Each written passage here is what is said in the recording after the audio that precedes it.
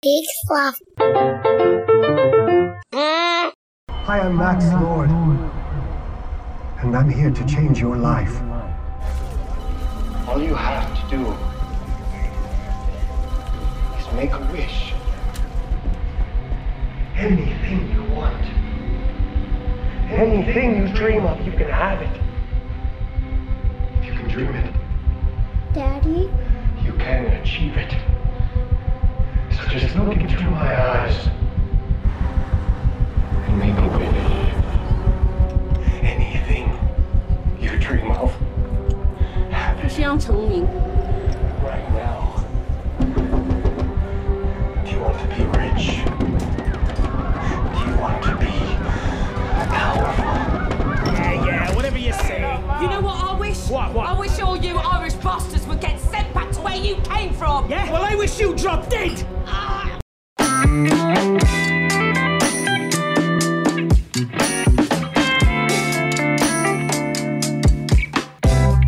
Hey everybody, I'm Joel Murphy. And I'm Andy McIntyre. And this is Silver Linings Playback, the podcast where we watch maligned movies and we find their silver lining. And this is one of the most recent movies that we've done, as far as like from its original release to when we talk about it on the show. Just weeks ago on Christmas Day, this movie was released after being long delayed because of COVID. Good times. Yep. Happy New Year, everybody. Yeah, happy New Year. May your 2021 be better than 2020. But yeah, so this is Wonder Woman 1984. It, you might have heard some of the it very much shook up all of Hollywood in the theatrical release system by this is the first of what will be a year's worth of Warner Brothers films released simultaneously in theaters and on HBO Max. So yeah, this is possibly a paradigm shift in the way movies are released and a great way to screw over the average worker on a film set. So that's fun. Yeah, but that's not what we're here. We're here to talk about this movie. We're here to figure out why it was maligned and to find a silver lining. And I guess it's as good a place as any to say, I'm kind of surprised we're here. If you had asked me, I would even say in November, and I'm not even an optimist, I would have thought that Wonder Woman was going to be released. It was going to be either fine to good. The trailer was great. The concept seemed solid. The cast seemed good. And I was like, I was looking forward to it. I liked the first Wonder Woman movie. And as hit or miss as the DC extended universe has been, I thought, I was like, they get Wonder Woman. Gal Gadot is great. Patty Jenkins is back writing and directing. Patty Jenkins is an amazing director. I thought we were there, Chris Pine's back, Yeah, completely unproblematically, Chris Pine makes his return, and that's not true at all. Anyways, no, I was in the same boat. I thought it was going to be, good, fine to good. I think that was sort of where I was expecting this to hit, and it was none of those things to me. No, it fell apart pretty quickly. Also, just want to take one more second while we're at this part, though, to say, like, man, that trailer was so delightful. The what's the song that the dun dun dun dun dun dun dun dun dun dun dun? I'm blanking on that. The Blue Monday yes, Blue Monday. Blue Monday by New Order. Yes, right. Yeah, and it was like it had a really like sick cover of that. There was like this really like synthy, very dramatic. Like it kind of really played up that song, and it made the movie look cool, and like all the 80s stuff really hit. And yeah, it was a great trailer that had me. I was optimistic anyway, but like the trailer definitely sold me. But yeah, I started watching this movie on Christmas Day, and same. I think you were texting me pretty quickly, but yeah, it fell apart fast and really, like kind of bafflingly. Like I still I've now watched it twice because that was the other thing is, we after seeing it, we were pretty quick to be like, well, I guess we're doing this movie. Yeah. But this is part of our good actors in bad movies month that we're doing. Yeah, because a lot of good actors in this. You got, Chris Pine's in here. We got Kristen Wiig. You got Pedro Pascal. Like, I mean, it is people who have done acclaimed work, Robin Wright. Yeah. Like there's small part. Yeah. I mean, Connie Nielsen was in Gladiator and that thing like won Best Picture. So right. And she was also in Devil's Advocate. And that movie is the best of all time. Yeah. This is second Connie Nielsen movie. Connie Nielsen movie. So she's in that rarefied air of multiple appearances on the Silver Linings Playback podcast. But yeah. If I want to say like that doesn't sum up the DCEU. Good trailers, disappointing movies. Yeah, no, for sure. But it's just I still. So what I was starting to say is, so I watched it once on Christmas. I watched it again.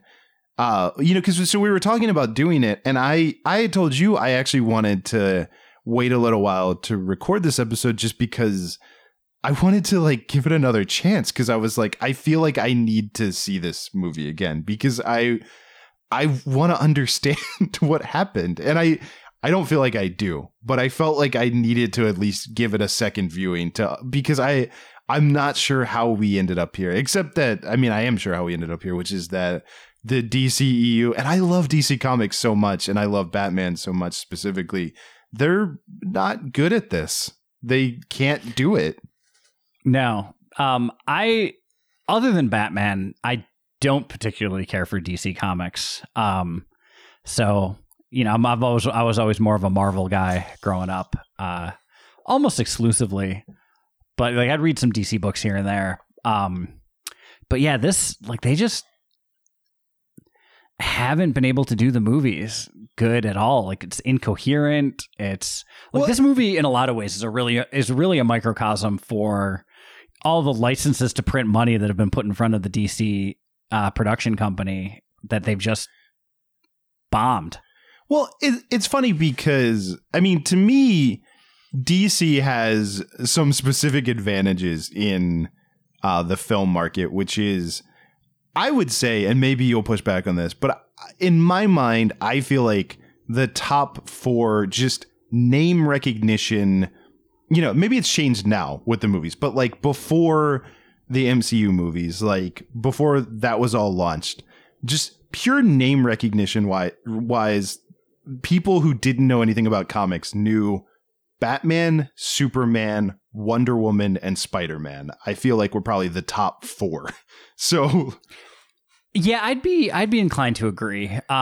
Yeah, like I said, might be totally different now. I think the MCU probably did a really good job of making Iron Man and Captain America, and Black Widow. And maybe Hulk. Maybe Hulk was always in the top five. I don't know. He had a show in the 70s. Hulk might have been just because, I mean, he had the 70s TV show that was really big. He was a known character. There was that rapper in the late 90s and early aughts, David Banner, who was named after the Incredible Hulk character. Well, there's also Hulk Hogan, who had a whole like copyright lawsuit with the Incredible Hulk because, But all that being said, point being, like, three of the most well-known comic book characters in existence, and Batman and Superman are pretty much the two original famous comic books. They have decades ahead of, but they all, you have the Richard Donner movies, you have the Tim Burton Batman movies, you had a Wonder Woman TV show.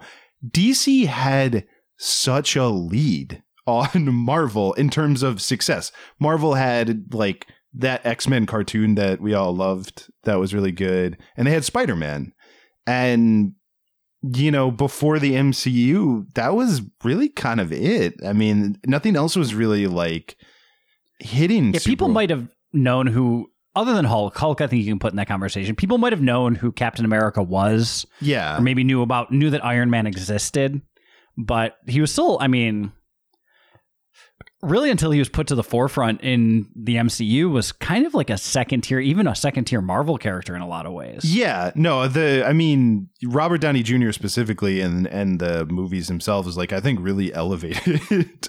It's funny too. I just have this memory of when I was a kid. So Batman was my number one, and I read a lot of DC stuff. I love Spider-Man too. Those were the two that I read the most, and then just everything else is sort of, random. But those were the two consistent comics that I read. But I remember when I was young, I just thought Iron Man looked silly. Like, I thought he had like mustard and ketchup kind of armor, and like, I don't know, they used to draw him real silly back then. Like, I think the designs come a long way. Similarly, Thor, who's become probably my favorite MCU character, I didn't like him because he had those dumb feathers on the side of his helmet and he talked in cursive.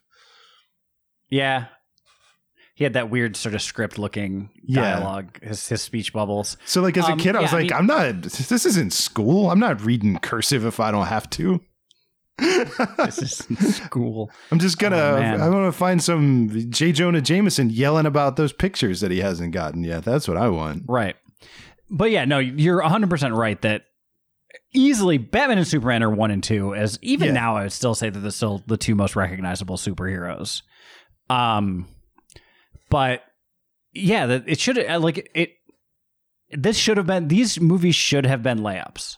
Yeah. And Wonder Woman was a great character that you had the Linda Carter show. And like, for some reason they hadn't tried a big screen adaptation earlier, which, is baffling to me. But then, they did, and they found Gal Gadot, who I think is good casting.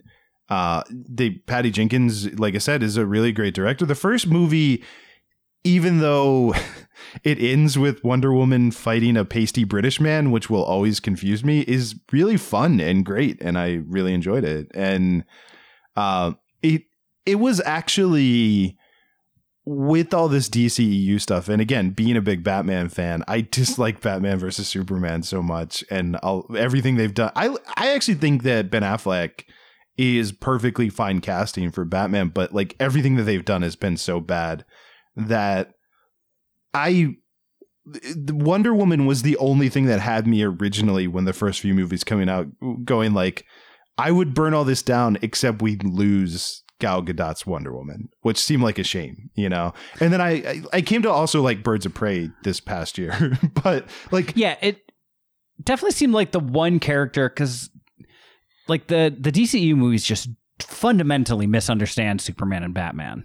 Well, just at a very base level of the character. They just don't understand them. But it felt like they got Wonder Woman. Even in Batman vs. Superman, they felt like they got Wonder Woman a little bit. Yeah, they specifically really don't get... Like, what's funny is they kind of write Superman like he's Batman and then know that Batman needs to be darker than Superman. So then Batman is just a homicidal maniac, essentially. Like Superman functions as like a pessimistic, like grim, like, which is like the whole conflict. If you're going to do Batman versus Superman, should be the fact that like, because there's been great stories about conflicts between Batman and Superman, but they tend to revolve around the fact that like they see the world differently, which is that like Superman has godlike powers and is an eternal optimist, and Batman is a human who assumes the worst about everybody.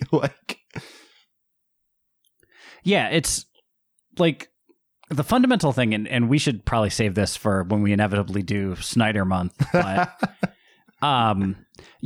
Superman is unerringly positive and he saves the day.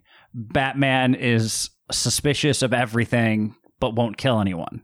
Yeah. And none of that happened in the Snyder movies. Yeah. No, Batman is basically, he's the equivalent of like when Matthew McConaughey says like, you just have to be positive and everything will work out. And it's like, yeah, because you're Matthew McConaughey. And that's where the conflict comes from of like, Batman is the guy going like, I can try to rise and grind all I want, but I'm not going to be able to fly and shoot laser beams out of my eyes.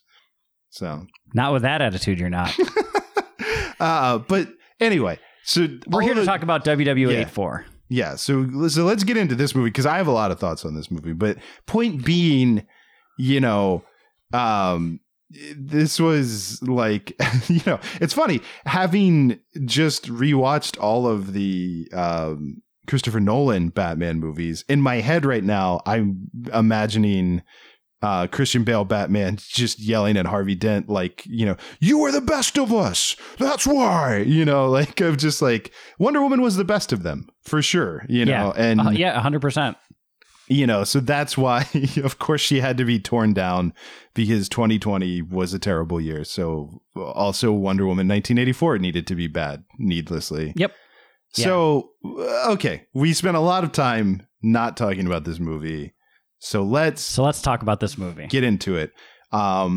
It starts bafflingly with Themyscirian Ninja Warrior, I think. Yeah, Themyscirian Ninja Warrior. Yeah, so it's featuring Jesse Graff, who is a celebrity from American Ninja Warrior, as one of the Themyscirians doing the ninja course. Well, yeah, because that literally is what it is. They're doing an obstacle course. They're throwing javelins through rings. They're riding horses. There's a lot of colored smoke.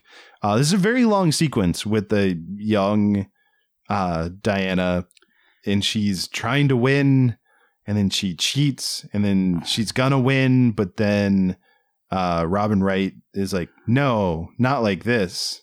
And then we cut to 1984 and none of that ever matters again. Yeah, that you think like this big lesson that you shouldn't take shortcuts. Like they try to make it pay off, but man, they don't. Yeah, so that happens, and I keep just coming back to the idea that I feel like that scene was in the movie because they wanted Robin Wright and Connie Nielsen and the island of Themyscira, like just all of that to be in the movie. And they didn't think of an organic way to do it, so they just wrote a short film and stuck it on the front of this other movie, and it's weird. It's a weird choice. Yeah. So I don't know. Do I want to say, I guess like one of my other big complaints, this is Wonder Woman 1984. Other than the one scene in the mall, literally nothing about this movie had to take place in the 80s. Oh, yeah. No, I imagine we're going to talk a lot about that because I have a lot of thoughts on that. Yeah. I've just it's not called Wonder Woman 2. It's called Wonder Woman 1984. And I haven't seen the other 1,983 Wonder Woman movies between then and now. So I guess I got to go back and do some watching. Maybe that's why it didn't make sense. But yeah, so they're clearly spotlighting the year. They think it's important that that it's 1984. 1984 has connotations. Like you're a history teacher, Yeah, there's a pretty famous book. There's a famous 1984, which you would think, okay, so maybe we're doing that.Maybe it's something about government surveillance states or like the way that we're all being watched or controlled. Nope. None of those are themes in the book, in the movie. No, like nothing. It has nothing to do with any of that. And then you're like, okay, well then the year 1984. Weird that you still picked 1984 because everyone's going to think of the book 1984, but fine. Must have something to do with the Cold War or like. Yeah, Ronald Reagan. Yeah, which there's a president that I think is supposed to be vaguely Reagan, but that's very unclear. But he's definitely not Reagan at the same time.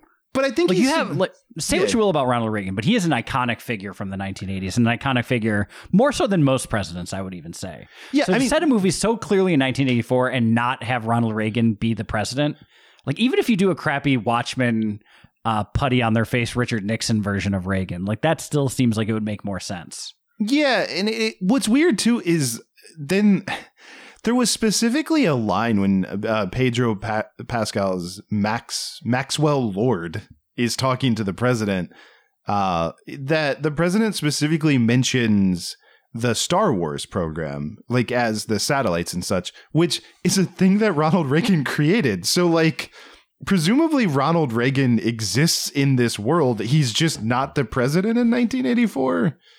He just didn't win one of the most widely contested presidential elections of all time in 1984. And so instead this guy got elected.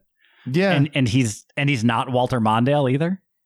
Yeah. He's the president. He has no last name. But yeah, that's the least. He does. It's president. His first name is the. Yeah, his first name is the. So he's president or Mr. President if you. Yeah, if you're nasty. Yeah.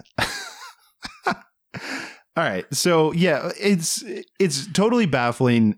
I guess, because we're at the part where we're maligning it. And I suppose we're not actually going to go beat by beat. So I'll just take this point to say, yeah, so we've already covered storyline wise. I mean, sure, there's something about greed happening in this movie, which I mean, 80s greed is good. Ronald Reagan, all of that does vaguely tie into the 80s. There is also the opening scene in the mall, which like it felt like they just packed all of the 1980s into a 10-minute segment and then put it all aside.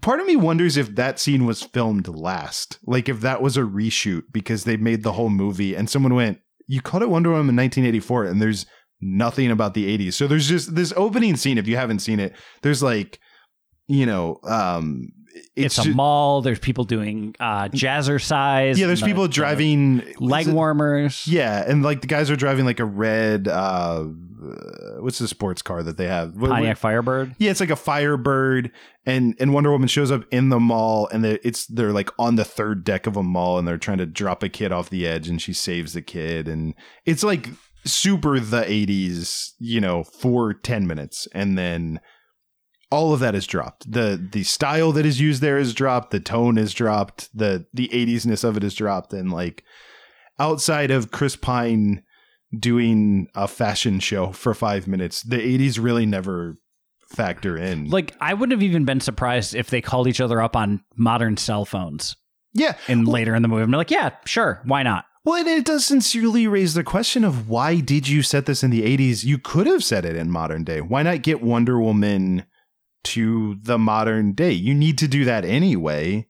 And there's nothing about this story that requires it to be set in the 80s. So if you're not going to lean into the silliness or the visual interestingness of making it 1984, then just make it modern day. Right. And the events that happen in this movie are catastrophic, cataclysmic, whatever you want to call it. The type of thing that like growing up, you'd be like, I remember where I was when the world almost ended at the hands of Max Lord granting wishes like a bad genie. Yeah, but also Max Lord at the end of the movie seems to not suffer any consequences and in fact is allowed to let go and just reunites with his kid. And it's like, hey, sport, I know that you probably need a lot of therapy, but I'm going to just blow past all that and say that I was a bad dad or whatever, and let's get ice cream and not suffer criminal consequences for all of the many laws that I've broken over the course of this I don't know. movie. That might be the most 80s thing about it. A wealthy oil tycoon commits heinous crimes and suffers absolutely no consequences. You know, okay, I take back everything we said about this not being an 80s movie. It's all... You know what? It felt wrong, but you know what? It does check out. It totally checks out. Okay, so that makes sense. But yeah. But yeah, no, this movie literally didn't. Other than that, like some of the winky nostalgia in the mall scene in the Chris Pine fashion show, like other than that, it didn't need to be in the 80s.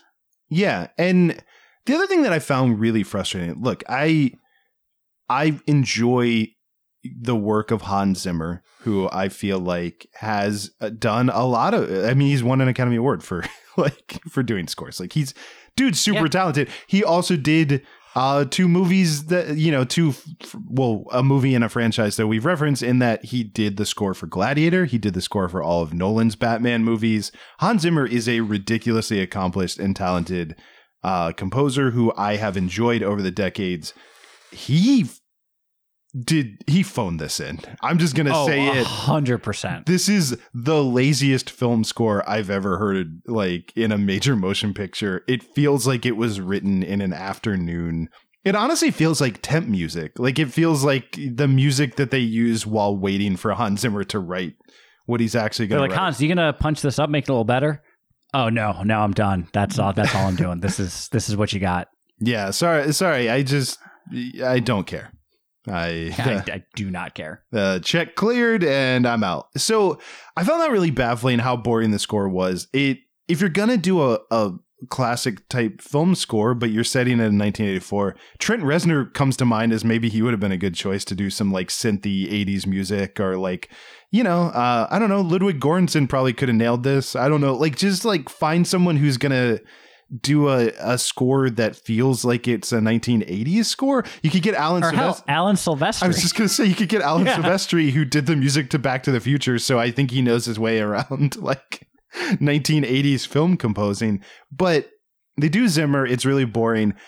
I also will never understand why they didn't use pop music for a number of the scenes. Like, it's just, that's one of the really fun things about the 80s is the music, right? You know, and there's so many, like, I actually did, like, for my own amusement, I ended up going through and kind of looking up, because I was curious. I was like, I don't know 80s, you know, chronologically super well, but I was like, what was out in 1984 that you could have used? And just like bare minimum, my own research could have used Once in a Lifetime. Like, that would have been great when Max Lord is like, you know, granting everyone's wishes, and it's, you know, they're not in their beautiful houses, and like, you know, it's a surreal dream world. Holding Out for a Hero could have been used, like, during any of the action scenes. I fucking love that song. Like, that would have been great. You know, like 99 Luft Balloons, I would have thrown that in there. You know, you had that. That would have fit at some point. You know, I love that song. That would have been great. A great choice. And alt for Maxwell Lord at any point is I Want a New Drug, existed in 1984. I wrote down specifically, I Know a Boy's Like would have been really great for Kristen Wiig when she transformed into sexy Kristen Wiig. You know, there was She Bop is my alt for that. You want to get some solid Cyndi Lauper. Choice. Yeah. Or you even have stuff like Four Horsemen by Metallica existed if you wanted to go more rock with it. But like, yeah, there's some really great like 80s music that would have worked and would have at bare minimum injected some like life into this movie. Yeah. So many bad choices. Anything else you want to say about that? It confuses me, but no, I think we hammered that enough. I mean, I think we did. Another thing, like, and there are movies I like that are guilty of this as much as anything. But movies should have consistent rules for themselves to follow. Oh, they should have a physics that makes sense for that world and rule. Like, I love the Ant-Man movies, but they're wildly inconsistent with what the shrinkage powers do and grow and all that. Like, but you know what? It still kind of works, maybe because Paul Rudd is so gosh darn charming, and Michael Pena is just a delight. But like, this movie just has no internal logic to it whatsoever.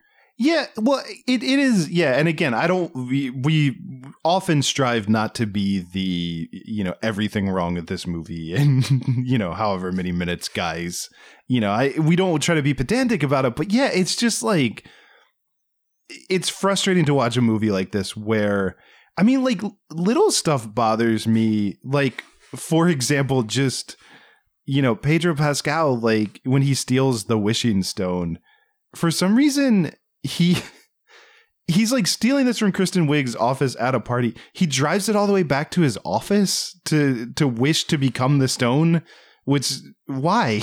Why? But like, that's not even a logic thing. Just what are you doing with that? But then like the wishing stone itself, like the rules of it make no sense. Kristen Wiig's allowed to have 2 wishes. You know, Wonder Woman wishes for Chris Pine to come back, and for some reason he can only come back through quantum leap rules, but you can wish to like have all the Irish people leave your country and that happens, or you can wish to get your land back and a wall magically erects, but like to have a dead person come back, they have to quantum leap into someone. Like, they can't just like what would have been different if he just showed up and was like, I exist now, I didn't, and then I'm here, and then you could have like faded into. I wouldn't have questioned that. It would have made more sense because it would have avoided the like he's just hanging out in some guy's apartment and having sex with Diana as this guy who we see at the end of the movie, but the movie is not in any way interested in like explaining. Did that guy wake up and look around his apartment and be like, what has happened the last seemingly few months? Because when they're flying in the jet, it's the 4th of July, but the end of the movie is Christmas. Like, it seems like he was in that dude's body for probably months. Yeah, and just like set rules and stick to them. Like, I don't care that Wonder Woman is lassoing lightning and swinging through the sky. Screw it. It looks cool. Do it. Great. Let's have that happen. But like, she turns the plane invisible because she like wants to. Well, Wonder Woman always had a hat on a hat in the like creation of the character, in that Wonder Woman in the comics can fly and also has an invisible jet, which is confusing. The movie doubles down on that in the first movie, she neither flies nor has an invisible jet. And then for some reason, they decided in Wonder Woman 84, she needs to both fly and have an invisible jet. Like, why? Pick one. Right. Well, I think, didn't she fly in the Batman v Superman and... I think, so in the 2000s, she's now capable of flight, I guess. Right. But we learned how. But yeah, I think that's a big problem too, is like, so we opened on this scene that was pointless, that took up like 20 minutes and didn't connect to anything. And then there's all this stuff the movie wants to establish. It wants to have her fly. It wants to have the invisible jet. It also wants to have this gold armor that seems to only exist to look really cool, but has a whole backstory attached to it. And it's like, if those are things you want to thread throughout the movie, then you have to, like, that opening scene could have worked to establish any of that. We could have had young Diana trying to learn how to fly. We could have had young Diana learning about the gold suit and about, the woman that was in it who, I guess we'll just go ahead and mention it now. It'll come up later, I'm sure. Yeah. But like, serves to exist as like a Linda Carter cameo in the like post-credit scene, which was cool. I liked that. Probably, that made me smile. Yeah, and she was really delightful. But do you want to set up that? You don't have to show us Linda Carter's face, but maybe show her in the armor from the back so we don't see who it is, to establish that when Diana's young, or establish Diana trying to fly, or establish Diana trying to make things invisible. But like, those are all things you wanted to accomplish that don't even come up until like an hour and a half into a 2.5 hour movie. Why are you cramming everything? Like, literally, she ties up Steve and is like, oh, by the way, this lasso can also show you flashbacks that we forgot to get to earlier, so you'll understand why this armor is important. It's a new power the lasso has because we are bad at storytelling now. Right. And like, I'm always a fan of the monkey's paw trope of wish granting. I think that's a classic in storytelling. It's definitely what I want from a wishing. Like, the idea that be careful what you wish for, is great. It's definitely what should happen. Monkey's paw stories are great, But there's also like dramatic irony, like that,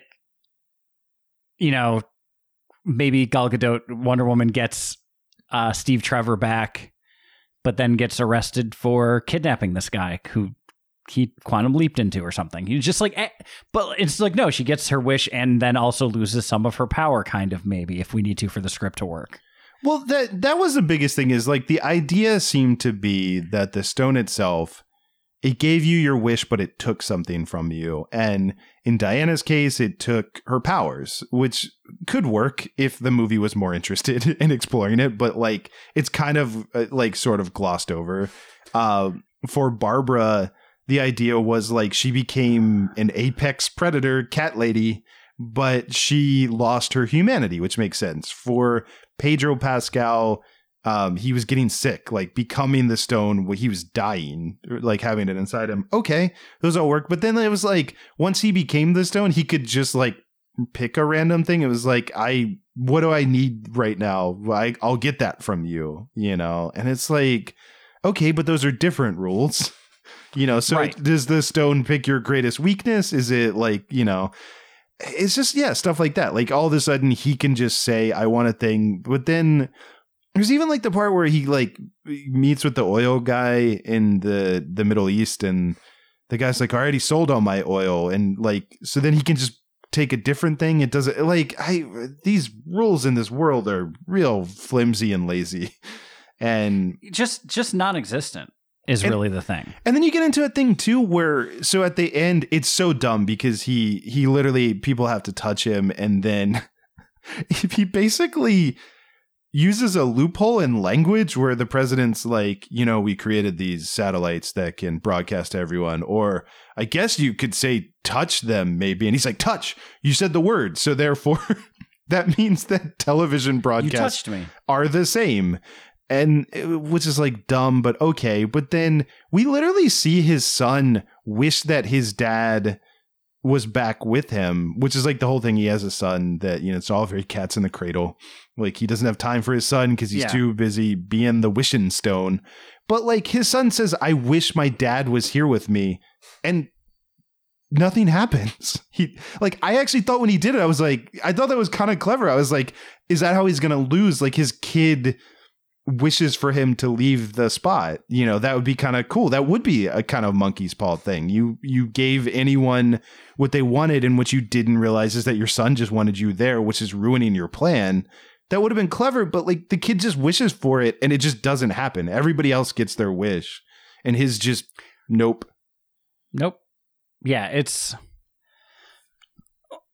I don't think it's too much to ask to establish an internal logic for your movie. It doesn't even have to be the real world's logic. In fact, it's a lot of superhero movies by definition don't follow conventional rules of physics or anything like that. But let's be clear, I in no way want Wonder Woman to follow any sort of rules of physics. Like that would be to the detriment of these movies. I like that she throws I'll just say, I think it's some of the best stuff that Patty Jenkins shoots is when Wonder Woman is just like throwing the lasso out, catching it on something and like flying, like soaring through the air. It looks great. Yeah. But I do need to understand what's happening. I need to why it's happening. And why it's happening, just on a basic level. Because and then you get into things like, we're talking about a lot about the stone, but like Barbara's arc is a mess. Huge mess. First of all, she's just this trope that's in a lot of these movies, weirdly. Like she's not different from Edward Nygma in Batman Forever. She's not that different from Michelle Pfeiffer in Batman Returns. This is what Jamie Foxx is playing in The Amazing Spider-Man. She's just like, pushover nerd with like frizzy hair and glasses who is steamrolled by the world, who then gains confidence through super villainy. It's been done a lot in these movies, actually. And usually not in a good way. But that streak continues. Yeah. That's, all of none of those are great examples of. Except Michelle Pfeiffer. Michelle Pfeiffer in Batman Returns is truly wonderful, and it makes people think Batman Returns is better than it is. But that's a different show if we ever talk about Batman Returns. But anyway, that's fine. I get the arc, but it's like, why did she become a cat lady at the end? I don't really feel like we earned that or understood it. It was just sort of, she's on a plane with Max Lord and says some mumbling line about wanting to be an apex predator, and then the next time we see her, she's a cat. Yeah, I mean, we're really lucky she didn't turn into a great white shark or a lion or an alligator or any number of other apex predators in various ecosystems. Yeah. A bald eagle. Yeah, and the best I could figure out, it was because of Diana's shoes. I guess at the very beginning when she's wearing the leopard print heels. Yeah, I think that those, that's the best I got. I felt like they and I mean, in one of the scenes when she's starting to gain her power, she does wear a bunch of animal print. Right, but that's what I think. I think like she wanted to be like Diana. She saw her shoes, and then that thought got in her head, and I don't know. It doesn't make sense. But so there's that mess of storytelling. It's just the whole thing really is a very clunky mess that if you stop to think about anything for too long, it doesn't, none of it really makes any sense. And again, like you said, I mean, the rules can be whatever you want them to be. You need to understand the story that you're telling, and it needs to be like clear. This whole thing just feels sloppy, I think, is really comes down to. It's a very sweaty narrative. Like it just, yeah. Or even in the climactic scene, where it's like, but I can't get my lasso to him because he's surrounded by wishing wind.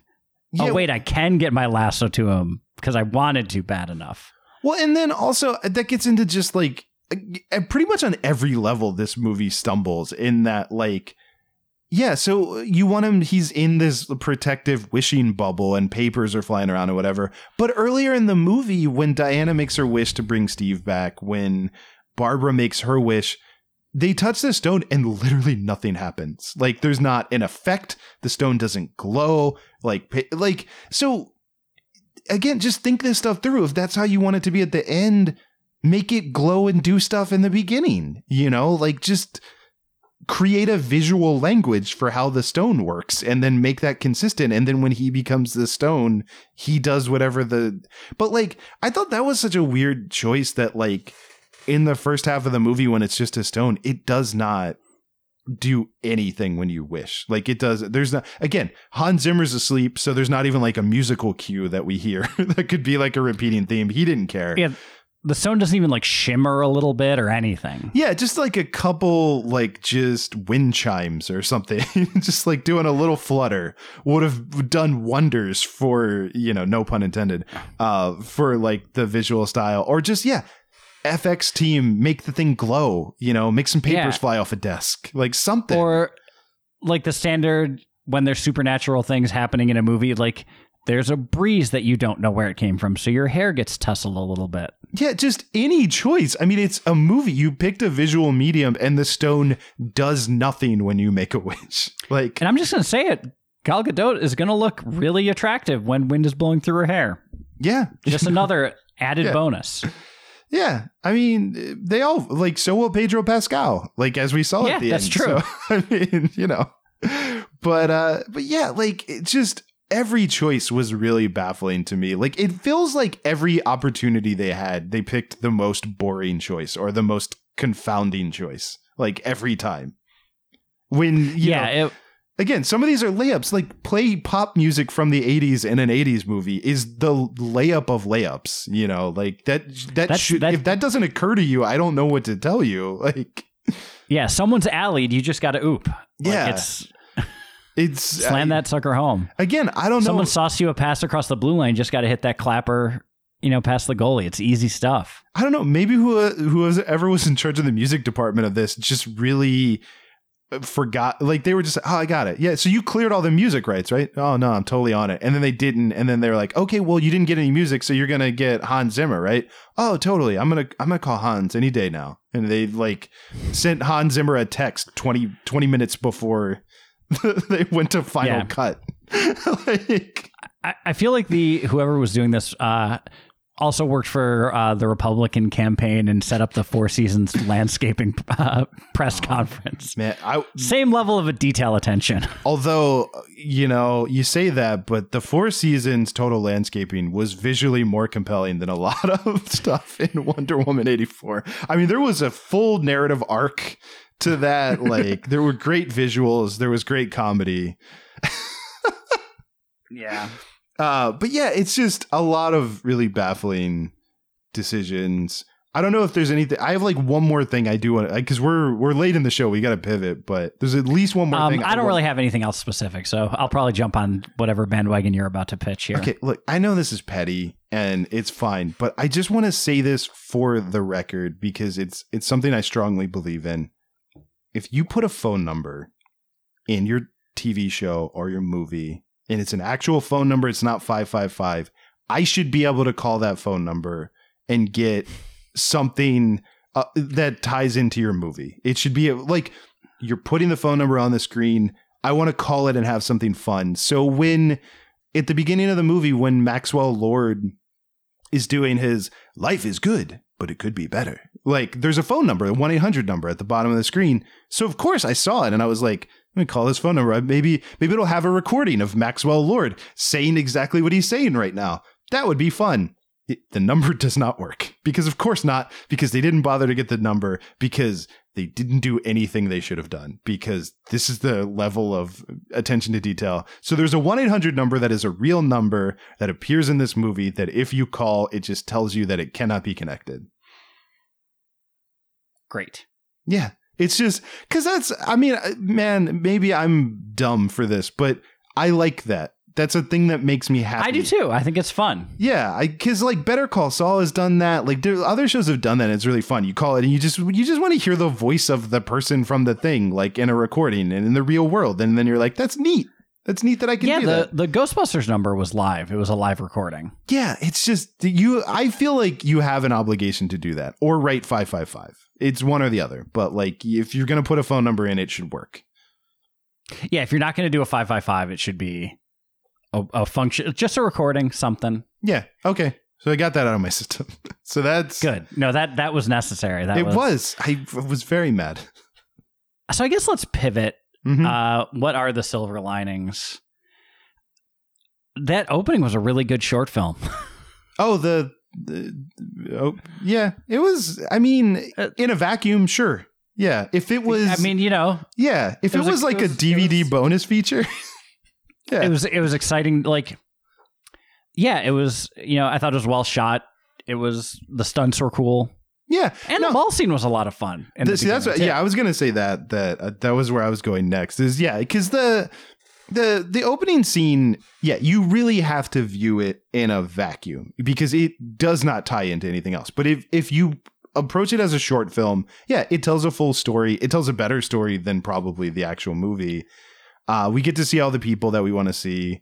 It's really well done and produced and fun. And they clearly spent a lot of time and energy and money on it. So that opening scene is great. It has no connection to the film Wonder Woman. None whatsoever. Absolutely none. Honestly, maybe it was like a scene that was deleted from the last Wonder Woman. And they just were like, we already have it. So let's just tack it onto this one. It's in the can. But had this runtime out, baby. But so putting a pin in that one, then the opening mall fight scene is what the movie should have been. That was the movie I wanted. For 10 minutes in a mall, they made the right Wonder Woman movie. Like the tone was there. Like I mean, there's so much I love about it. Like the fight stuff is really great. I really like when she's like, she's saving everyone, like she's making people like land safely and stuff. And then she gives a little wink to the girl and the girl like winks back at her. She's taking out the cameras so that they can't film her. It's a really complete, again, we get 2 great short films to start this movie that are both 2 minisodes and then a bunch of dreck. Yeah, but no, I loved that opening mall scene quite a bit. And it felt like Wonder Woman 1984. So that was good. The only part of the movie that really felt like Wonder Woman 1984. Yeah. I realized, sorry, I know we pivoted. The other thing that I forgot to say when we were maligning the movie is like Wonder Woman felt like way too passive of a character in her own movie outside of these 2 scenes that we just talked about. That like Diana is just sort of hanging back and watching all this stuff happen. And she doesn't feel like enough of a protagonist, which I think was a huge problem. Yeah. But we're not at And I mean, point. some of that is consistent with like her wanting to keep a low profile, but at the same time, it's a movie. Well, yeah, it's like one, I mean, she's the hero of the movie, so you got to do something. And 2, it's just like even stuff like she never really chose to unwish like Steve. That was his decision. That should have been her decision. Like because he already sacrificed himself in the last movie. Like she needs to make some more choices. Like she can't just be an observer to her own movie. Like she's got to anyway, that bothered me. Like I felt like of all the main characters, she was the one they were the least interested in. We get a lot more of Pedro Pascal and Kristen Wiig and probably even Chris Pine than her in terms of like actual story arcs and anything. She's just sad. She's sad that Steve's not there, and then sad that he leaves again. And that's not even getting into the idea that she knew this guy for about a week 70 years ago. Yeah. I mean, it is Chris Pine. Yeah. So okay, that tracks. I withdraw. I think those are the, like, you can watch the first 25 minutes of this movie and be done.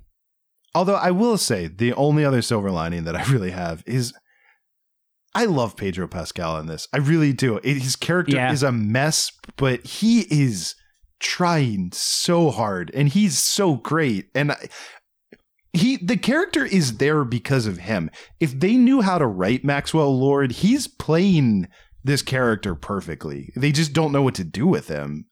Yeah, no, 100%. I'm definitely a big Pedro Pascal fan, and he's, man, I know he's already blown up at this point. He's in The Mandalorian, he's in this, he was in Game of Thrones, but like I feel like the sky is the limit for that guy. Like, he is so ridiculously talented and versatile in what he can do. He's great on Narcos. He's been great in literally everything I've seen him in, and different in everything I've seen. Yeah, I haven't seen him play the same character in anything.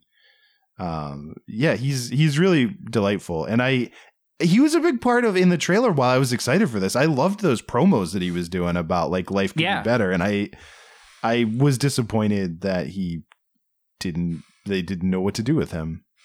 Yeah, but I still think he was a silver lining. I'd agree with that. Yeah. And look, she didn't do anything great, but Natasha Rothwell was a silver lining, because she showed up and I was like, that's Natasha Rothwell. And then she was in one scene and she was delightful again as well. I thought it was a solid throwaway joke when they're talking about the wishing stone and the a-hole worker's like, oh, I want a coffee. And then he gets a coffee, like seeming by chance right afterwards. It's like, that's cute. Okay, but since you brought that up, because this occurred to me earlier, and we had already moved on, I wasn't going to go back to it. How did he unwish for that coffee? Because that's the whole thing at the end, right? Like, so how did he? I mean, since coffee is a diuretic, so you do pee it out pretty quickly, so maybe that counts as the unwishing. But then is that a loophole? So then, by your logic, could you just wish for coffees forever? Like, if that was your only ambition, it's like, I never want to pay for coffee again. I want a free coffee every day for the rest of my life. Does that Whenever count? I want a cup of Joe, I get one. Yeah. That's the loophole. That is the wishing stone loophole. It can't take anything from you, because it's like, well, okay, we could. He drank the coffee, so he doesn't really have it anymore. So I guess you could do that with any sort of consumable.